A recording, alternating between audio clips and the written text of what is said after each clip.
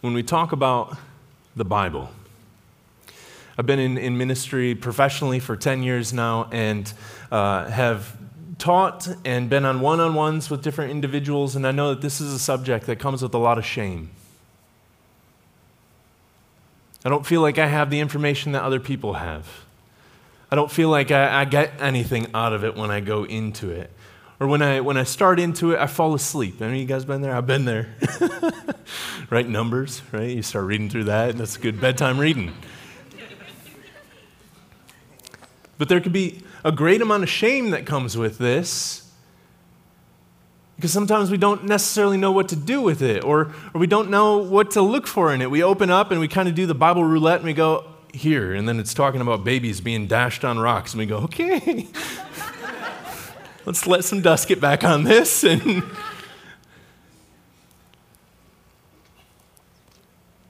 I'm not wrong, right? But the beautiful thing about this book is it is teeming, brimming with life.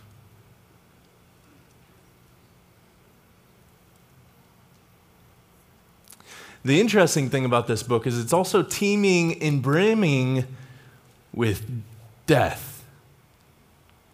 Have you guys ever seen somebody misuse Scripture or abuse somebody with Scripture?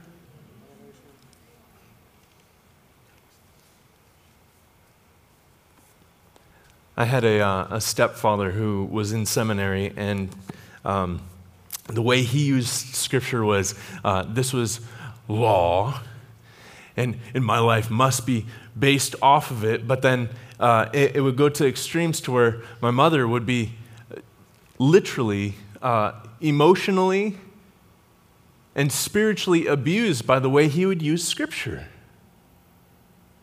How is that possible if this is a book of life?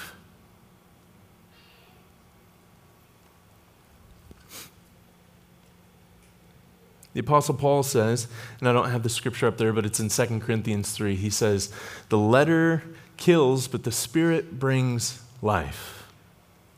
Now the context there, he's talking about the Old Testament letter and the law, but listen to this. The letter kills, the Spirit brings life. Is there such a way to where we can go forward with still the letter, the New Testament included, and it could be killing versus bringing life when we have stripped it from the Holy Spirit?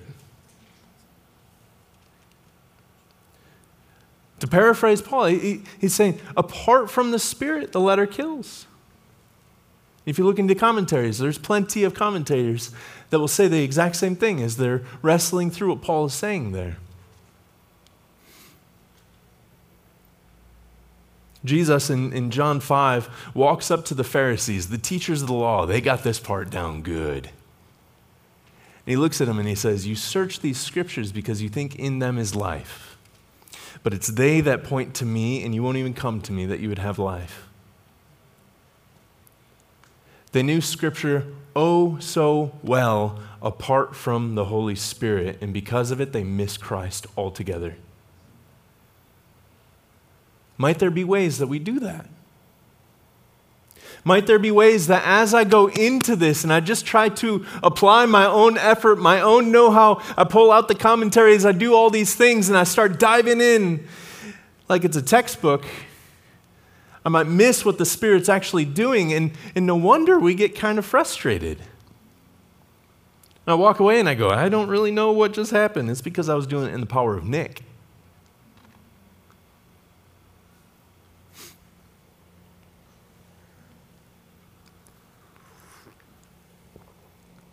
Plucked from the Spirit of God is an empty book, a book of death that just has a bunch of crazy stories, religious code, moral code. And I've watched as a lot of people have treated it that way and have tried to force it into their life and try and bind themselves to it, but without the Spirit. And it's only a matter of time before they're wore out, broken down, and weary. But when we plumb the depths of the Holy Spirit and we allow the Holy Spirit, this is a big part, to plumb the depths of us as we go into this word, all of a sudden it changes. all of a sudden, it's Spirit breathed. This make sense? So, this word I'll describe here in a minute, Lectio Divina, but did I put that in the wrong place? No, we're not going to do that. Actually, yes, I will ask this. This is the question that I want to ask tonight. So when we talk about those different questions that we have of like, how do I go into it? I didn't get anything from it. How do I know if it's actually doing anything in my life? I want to kind of answer and address some of those questions by proposing a different question. A question that reorients us and refocuses us towards, I think, a right way of viewing Scripture. And the question is simply, what does it look like to receive the God-breathed book in a God-received way? What does it look like to receive the God-breathed book in a God-received way? And if you're not taking notes, I highly encourage you. Take this down in your notes. Live into this question for a while. And we're going to finish off tonight. I'm going to give you a practice, what we would call a spiritual discipline that you can also live into with this question and start to see what does it look like for the Holy Spirit to start speaking this to me, to start awakening Scripture in me, and to start introducing me to the person behind the book, Father, Son, and Holy Spirit. So what might it look like to read the God-breathed word in a God-received way? Hebrews 4:12 says, "For the word of God is living and active, sharper than a two-edged sword, piercing division of soul and spirit, joint and marrow, and discerning the thoughts and intentions of the heart." Say, living and active. This part, discerning the thoughts and intentions of the heart, this is interesting. What this is saying is, if this book is living and active and it's discerning the thoughts and intentions of the heart, while I'm reading this book, it's actually reading me.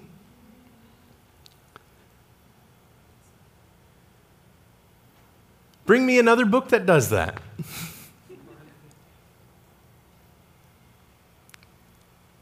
When we think through that lens, we start to get a little bit of a picture of what does it look like for it to be God-breathed. 2 Timothy 3:16 through 17, all Scripture is breathed out by God. Say, breathed out. Breathed out. Profitable for teaching, for reproof, for correction, for training in righteousness, that the man of God may be complete and equipped for every good work. It wouldn't be a Nick Mayo sermon if I didn't bring up either an A.W. Tozer quote or a Dallas Willard quote. So here we go. A.W. Tozer said, I'm actually wearing my Tozer socks today. Tozers for my Tozers. That's right. All right. You guys are like, what in the world is up with this guy? Tozer says, I've always felt that when we read and study the Word of God, we should have great expectations. We should ask the Holy Spirit to reveal the person, the glory, and the eternal ministry of our Lord Jesus Christ. Perhaps our problem is in our approach. Perhaps we have simply read our Bibles as we might read a piece of literature or a textbook. Some of you guys are going, oh, that makes sense. Now I get why I've gotten so aggravated with this. There's a lot of confusing things in here. There's even things that seem contradictory. That's why we need the Spirit. When the Spirit starts breathing it into us, all of a sudden, even though the contradictions don't square out, it's not like, oh, the contradictions went away. It's just now I have lenses to see, oh, these aren't actually contradictions. There's actually truth behind this. But it's a spirit thing. Perhaps we have simply read our Bibles as we might read a piece of literature or a textbook. 1 Corinthians 2:14, Paul says, the natural person does not accept the things of the Spirit of God, for they are folly to him. He is not able to understand them because they are spiritually discerned. Another way of paraphrasing this is spiritual things are spiritually discerned. So if this is a God-breathed book, we would receive it in a God-breathed way. You guys ever been to a church, maybe you're at a wedding, at like a Catholic wedding or something like that, but maybe you went into like St. Andrews downtown, beautiful cathedral church, right? And there's stained glass window up on the windows. You guys ever seen stained glass window? Yes? Now, I'm neither saying, oh yes, we should have stained glass or not stained glass. That's a different topic for a different day. But the way that the church of history has looked at stained glass wasn't as if we worship the saints that are on the stained glass, but we look through the stained glass to the Lord who's looking through the stained glass at us. So the church has seen that for years. That's why it's a window, not just a picture. Well, the same thing here. This is a better representation. This is actually a more perfect representation because as we hold this up and I look at it, I actually find that Christ is on the other side looking at me through it. And perhaps we have lost what we are doing here because we've gone to about the book and we've missed that we're supposed to look through it to Christ. That's what the Holy Spirit does in us.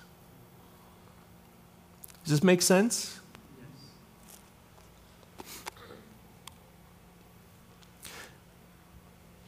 So, that question, how do we receive a God-breathed book in a God-breathed way? I want to give you guys a tool tonight. This, again, is a tool from the ancient church. This goes all the way back to the 6th century. It was a monastic tool that was brought in, but really all it is 5 different spiritual practices kind of wrapped into one way of approaching Scripture. So there's nothing crazy or mystical about this. It's just different disciplines that have been combined together that lead us on a journey with the Holy Spirit. And we would call this, again, Lectio Divina. That's how you say that, Lectio Divina. Say it with me, Lectio Divina. This is Latin for divine reading. You're like, why don't you just call it divine reading? Well, I feel like Latin sits, like, it lodges in me. I remember it more as we go forward. And I thought, hey, plus it makes me sound really smart and cool, right? Oh yeah, Latin. And all it is, simply, is a prayerful approach to Scripture that gives space for the Holy Spirit to breathe and inspire the Word of God into our lives. You go, oh, that's not as scary after all. Lectio Divina sounded a little creepy. You guys with me?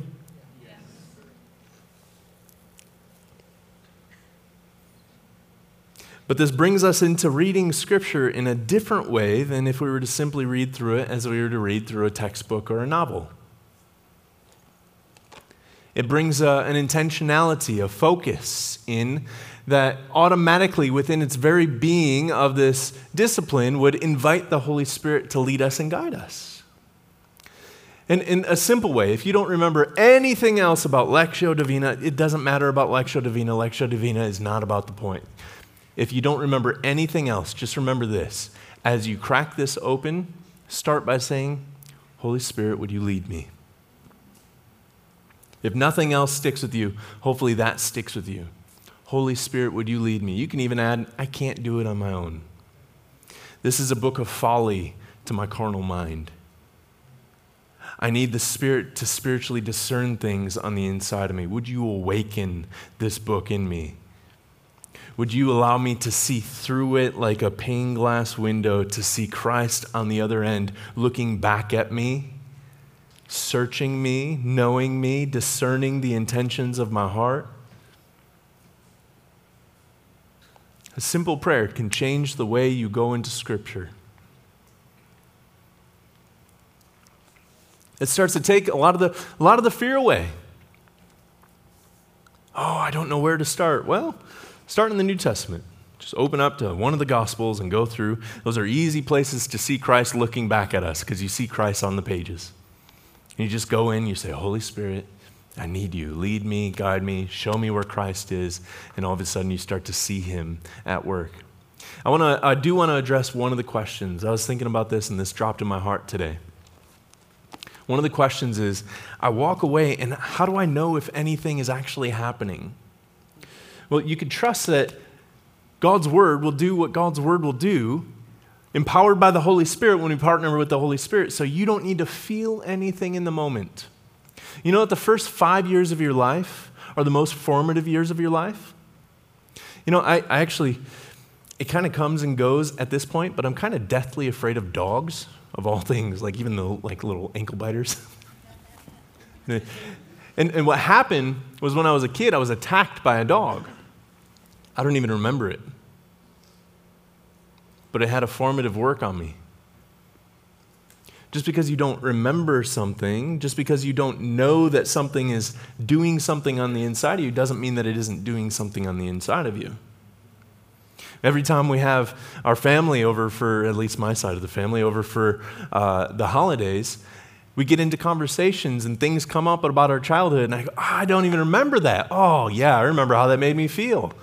I don't remember it then, but it did something to me, and all it took was a little bit of remembrance to bring it back, and then I go, oh, now I could actually see, yeah, that led to this, to this, to this. It's not based off of my memory, whether or not it actually had a transformative work in my life. Does that make sense?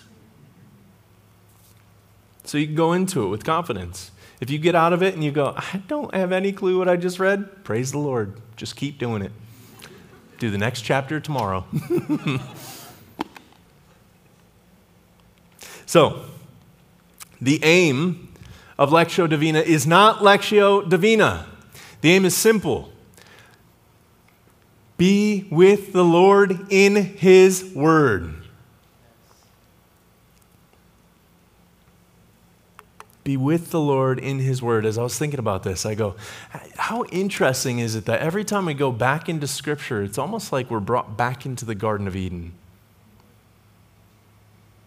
And we have that same choice that Adam and Eve had in the Garden of Eden. Am I going to choose life to walk in the cool of the day with God the Father, or am I going to try and do it on my own? Every time we go in, we have this opportunity. I go, do I eat from the tree of life and walk with God through the pages of His Scripture to where I see His beauty, behold His glory, and it does the work that only it can do? Or am I going to try it on my own and take my little Bible McNugget verse of the day and try and really leverage it into my life and transform my life? We've turned it into a self-help book. It's the tree of knowledge of good and evil all over again. Some of you guys are going, I get it now. And it's something that we grow into. You go, I get it, but I still don't know what it looks like. That's what this tool, Lectio Divina, is for. So, 5 different movements of Lectio Divina. This kind of, it feels a little complicated at first. You're like, whoa, okay, sure. Write this down in your notes. It's actually the simplest movements ever. So the first movement, slow reading. I'm going to come back to these and kind of break them down each individually. Second movement is meditation. Third movement is prayer. Fourth is contemplation. Fifth is application. Now, I will say, like I said a moment ago, as soon as you crack the Bible, pray first.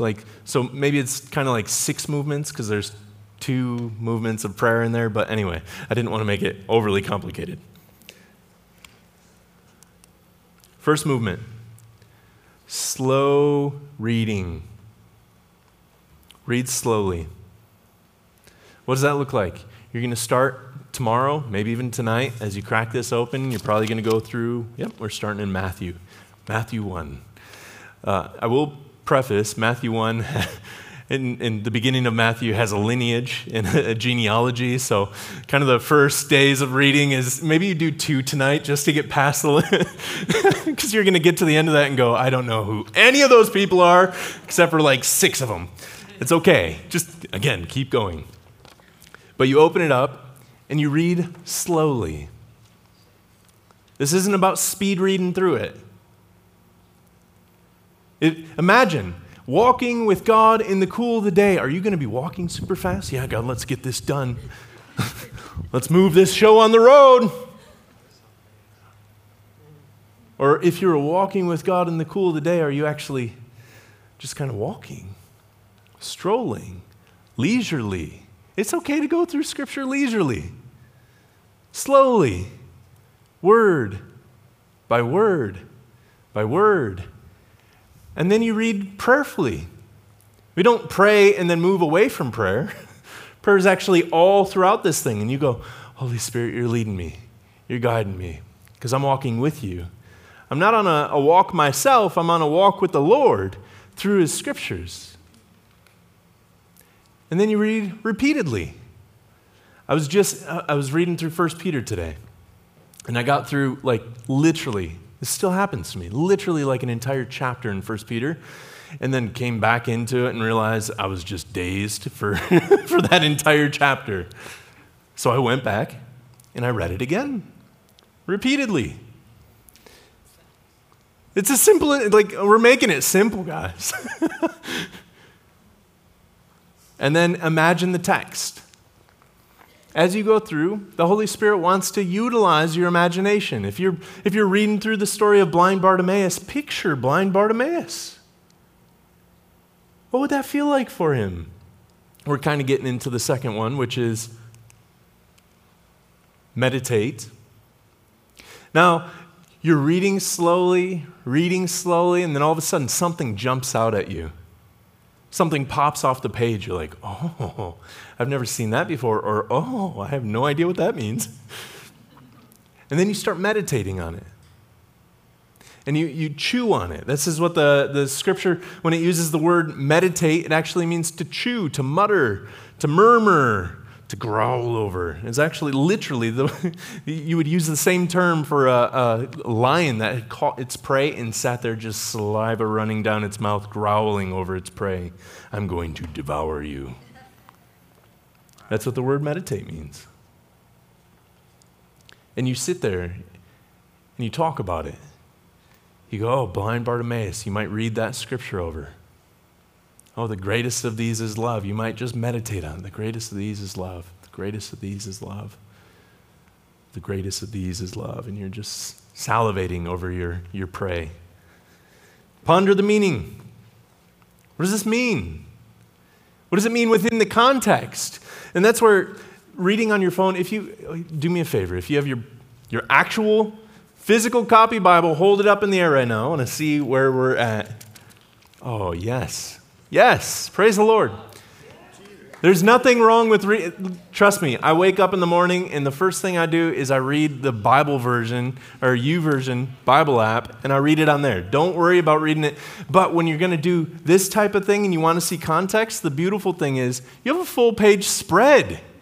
You can look at chapter headings and go, okay, where are we at within the story? What's going on? What happened yesterday? What's going to happen tomorrow? And you could keep it within context much easier here as you're slowly moving through this and meditating on it.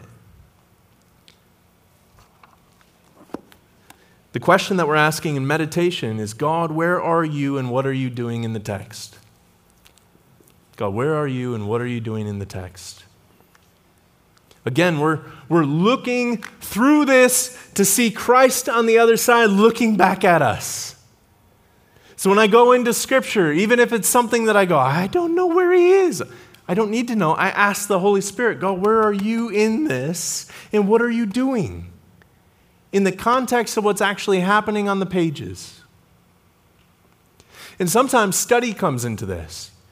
How many of you guys are familiar with the Bible Project? If you're not familiar, look it up on YouTube. Fantastic videos. You might actually start into Matthew by watching the Bible Project Matthew breakdown, so that way you have context before going into it. And now you kind of know where it's taking you before you step into it. Now Holy Spirit can bring you all sorts of different places. But we meditate. We ask, God, where are you and what are you doing in this text? After a while, meditating, chewing it over, we might go back and meditate on something else within the Scripture. Then we come to a place where we pray and we bring it before the Lord.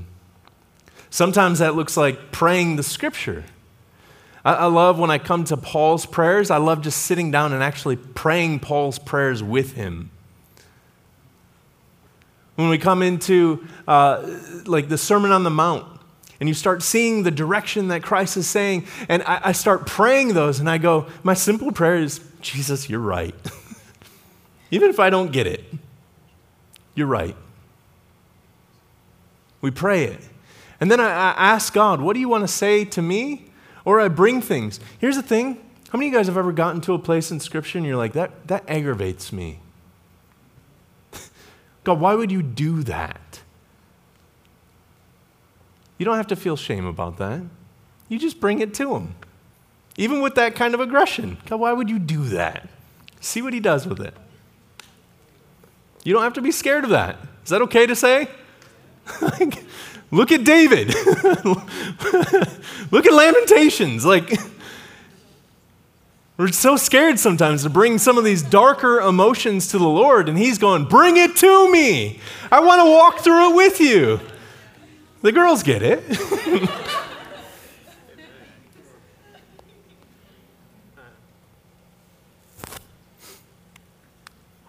So we pray. That's two-way street. Dallas Willard, hey, Dallas Willard quote. I knew I had to get one in there somewhere. Dallas Willard would say, prayer is us talking to God about what we're doing together. It's a co-laboring. I don't just loft things up to God and go, okay, I'll talk to you later. I wait for him to loft things back down to me. Okay? Next is contemplate. So contemplation and meditation. What's the difference? Meditation, we keep it in context. Contemplation, we don't take it out of context, but we apply it to the context of our own life too. In meditation, we consider what's going on in the text with the context of who it was being written to or what it's being describing. In contemplation, we go, how does this actually affect my life? How does the text speak to your own life, story, or circumstances? Again, utilize your imagination. Allow the Holy Spirit to start painting within your imagination how this actually comes into. Again, you might be reading Blind Bartimaeus. You might go, I'm not blind. But then the Lord starts speaking to you. Starts going, actually, there's a different kind of blindness. I want to speak to you. Or it's about faith. I want to show you the kind of faith it looks like to step out and actually pray for those who are blind. Pray for those who have need. And you start to get a picture in your mind, your heart, however the Lord speaks to you. Could be through images, could be through stories, could be through whatever it might be. But he starts to encourage you and shore you up, and you start to get a picture of how does this actually apply to my life. And then we move on to, contemplation. The question that we ask is, God, where am I in this, and how does this text speak to my life? And I will say, some texts are oddball texts, and you're not going to find yourself in the text. Like, we're talking about grand scheme. You're looking at stories that are happening in Scripture and different moves of Scripture. And then we get to apply. James 1:22 says, don't just listen to God's word. You must do what it says. Otherwise, you're only fooling yourself. But the beautiful thing, by the time we get to application, we've now actually gotten a picture of what it looks like within the context of Scripture. We've communed with the Lord about it. He gave us a picture of what it looks like in our life, and now we actually can start stepping into that picture. Much different than, again, I'm using Philip Yancey's word, the Bible McNugget, where you just take the verse of the day and you go, okay, I'm going to run and do something with this. No, we're communing with the Lord, and he's giving us pictures to where Scripture, Eugene Peterson says, becomes more autobiographical. We start to find ourselves within the pages of Scripture, and then we also start to look up from Scripture, and we start to see Scripture in the pages of our life.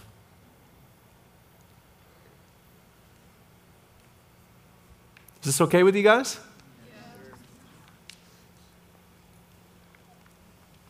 So how will you walk away changed? Is there something the Lord is requesting of you in response? Again, our goal, our aim of Lectio Divina is simply to be with the Lord in his word. Application isn't the goal just yet. That's the benefit. That's the fruit. When we go into it just completely pragmatic, of going, I need to have something that I can apply to my life every single day, well, you're going to go through large bouts of Scripture where you're going to go, I don't know what to apply from that. That's okay. That's okay. That's not the goal. The goal is to spend time with the Lord, and then part of that goal overflows into the application of life. So what's the first step? Read slowly. Yes, slowly read. What do you move from slowly read into? Meditation. You're keeping Scripture in what? Context. Then you go into prayer. From prayer, contemplation. From contemplation to application. If it doesn't happen in that order, it's okay. This should be an enjoyable journey. What I'm trying to do is take away a lot of the shame, take away a lot of the fear, and actually just give you a tool to live into for a season of time when you go, I don't know what to do. Just try this on for a while. Try this on as we go through the New Testament. You're doing one chapter a day if you follow this. Sure, you could read through that in 5 minutes super quickly, or you could spend 10 minutes, double your time, go through it slowly, commune with the Lord about it, and then start journaling. What is God asking me of this? What's the picture that He's given me for the rest of my life moving forward? You could also, there's some white space in here. If you want to, just write out a simple prayer as you use this as like a little bookmark. You could just write out a prayer that you pray every single day. Holy Spirit, lead me and guide me. I can't do it on my own. I don't understand, so help me. Is a great prayer to pray. And you open up, you pray the prayer, and then you just walk through. And if you get to the end of the week and you go, I have no idea what happened, don't worry, something's happening. You get to the end of the month, you go, I don't know what happened, don't worry, something's happening. You get to the end of the year, you will have seen something is happening. I promise you. I promise you. So, are you looking to close down right now? You're good.